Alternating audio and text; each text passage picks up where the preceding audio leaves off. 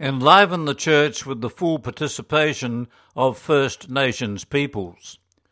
This article comes from Australia and is written by Sister Caroline Vaitkunis. Aboriginal and Torres Strait Islander Sunday, July 3, is the annual acknowledgement of the gifts, leadership and achievements of Australia's First Nations peoples in the Church. Australian Catholics across the country have affirmed the Church will be enlivened with a full participation of First Nations peoples in spirituality, theology, liturgy and missionary discipleship. In October 2021, the First Assembly of the Plenary Council for the Church in Australia declared, "We believe that the Spirit has been saying that it is long past the time for our Church to acknowledge and receive fully the gift of that contribution." Sabrina Stevens, a Kuku, Yalanji and Yidinji woman from far north Queensland and First Nations member of the Plenary Council, said, "We want to give glory to God our Father in the ways in which we can understand most by using our cultural gifts, and we want to share this in relationship with you." Aboriginal and Torres Strait Islander peoples speak of the value of relationships across time immemorial with Creator, land and peoples. Showing respect for sacred connections and keeping culture is foundational to their expression of spirituality and flourishing of community. Sherry Balcombe, a Jabongi Okala woman and coordinator of the Aboriginal Catholic Ministry in Victoria, says, "Our ancestors are with us always. They strengthen us. They hold us. They are all around us. It is what drives us. It connects us. It embraces our spirit and keeps us strong. We learn the oneness of being at ease without words, just being together. Feel the stillness. Connect with God. Remember, my people are in this landscape. We are part of it, and it is part of us." NAIDOC, National Aborigines and Islanders Day Observance Committee Week, July 3 to 10, celebrates the achievements of Aboriginal and Torres Strait Islander communities that have raised awareness and led actions towards justice for First Nations peoples. NAIDOC Week encourages everyone to participate in this process. This year's NAIDOC theme is Get Up, Stand Up, Show Up. The Uluru Statement from the Heart, proclaimed by 250 delegates in May 2017, invites all Australians to walk with Aboriginal and Torres Strait Islander peoples in a movement of the people for the establishment of a First Nations voice in the Constitution, a process of agreement-making and truth-telling about our history.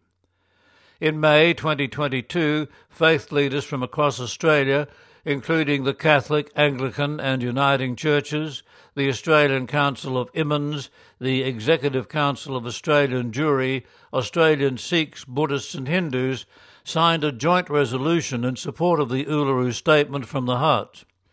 Melbourne Archbishop Peter Comensoli said, "My hope is simply that Catholics will be inspired by Jesus to join the hard work of finding constitutional recognition of the voice of First Peoples into our Parliament, and that reconciliation will find new energy and witness at this moment in history." The momentum for recognition and reconciliation is growing, but there is need for greater action. Caritas Australia states Aboriginal and Torres Strait Islander peoples experience more disadvantage than other Australians across almost every measurement of well-being, including financial, social, physical and mental health. First Nations peoples are incarcerated at a significantly higher rates than other Australians, and there are horrendous consequences for children imprisoned as young as 10 years of age. The forced removal of children and whole communities from their country, culture and language has an ongoing intergenerational impact. First Nations elder Agnes Palmer said, "We have experienced a massive grief on a large scale, as much as that of other Indigenous groups throughout the world and perhaps more." Members of the Plenary Council have recommended a process be developed for the Church to acknowledge the failures in her treatment of and relationship with First Nations peoples and for making a gesture towards healing for those who have experienced trauma, woundedness and suffering.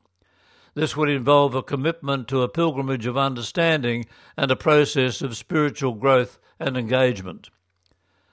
The key body representing First Nations Catholics, the National Aboriginal and Torres Strait Islander Catholic Council, NATSIC, has invited all Catholics to make 2022 a year of action to strengthen Australia's foundation by supporting First Nations peoples. International Columban leader Father Tim Mulroy says that in the face of much suffering in our world, we need to strengthen solidarity and remain sharpened to mission. There are many things that everyone can do to address the unfinished business of reconciliation, supporting the building of rightful relationships and being open to new ways of celebrating our faith in light of the wisdom and experience of First Nations peoples is an important one. The process of national reconciliation in Australia takes place in everyday life, including commitments to become aware of unconscious bias and to stamp out racism.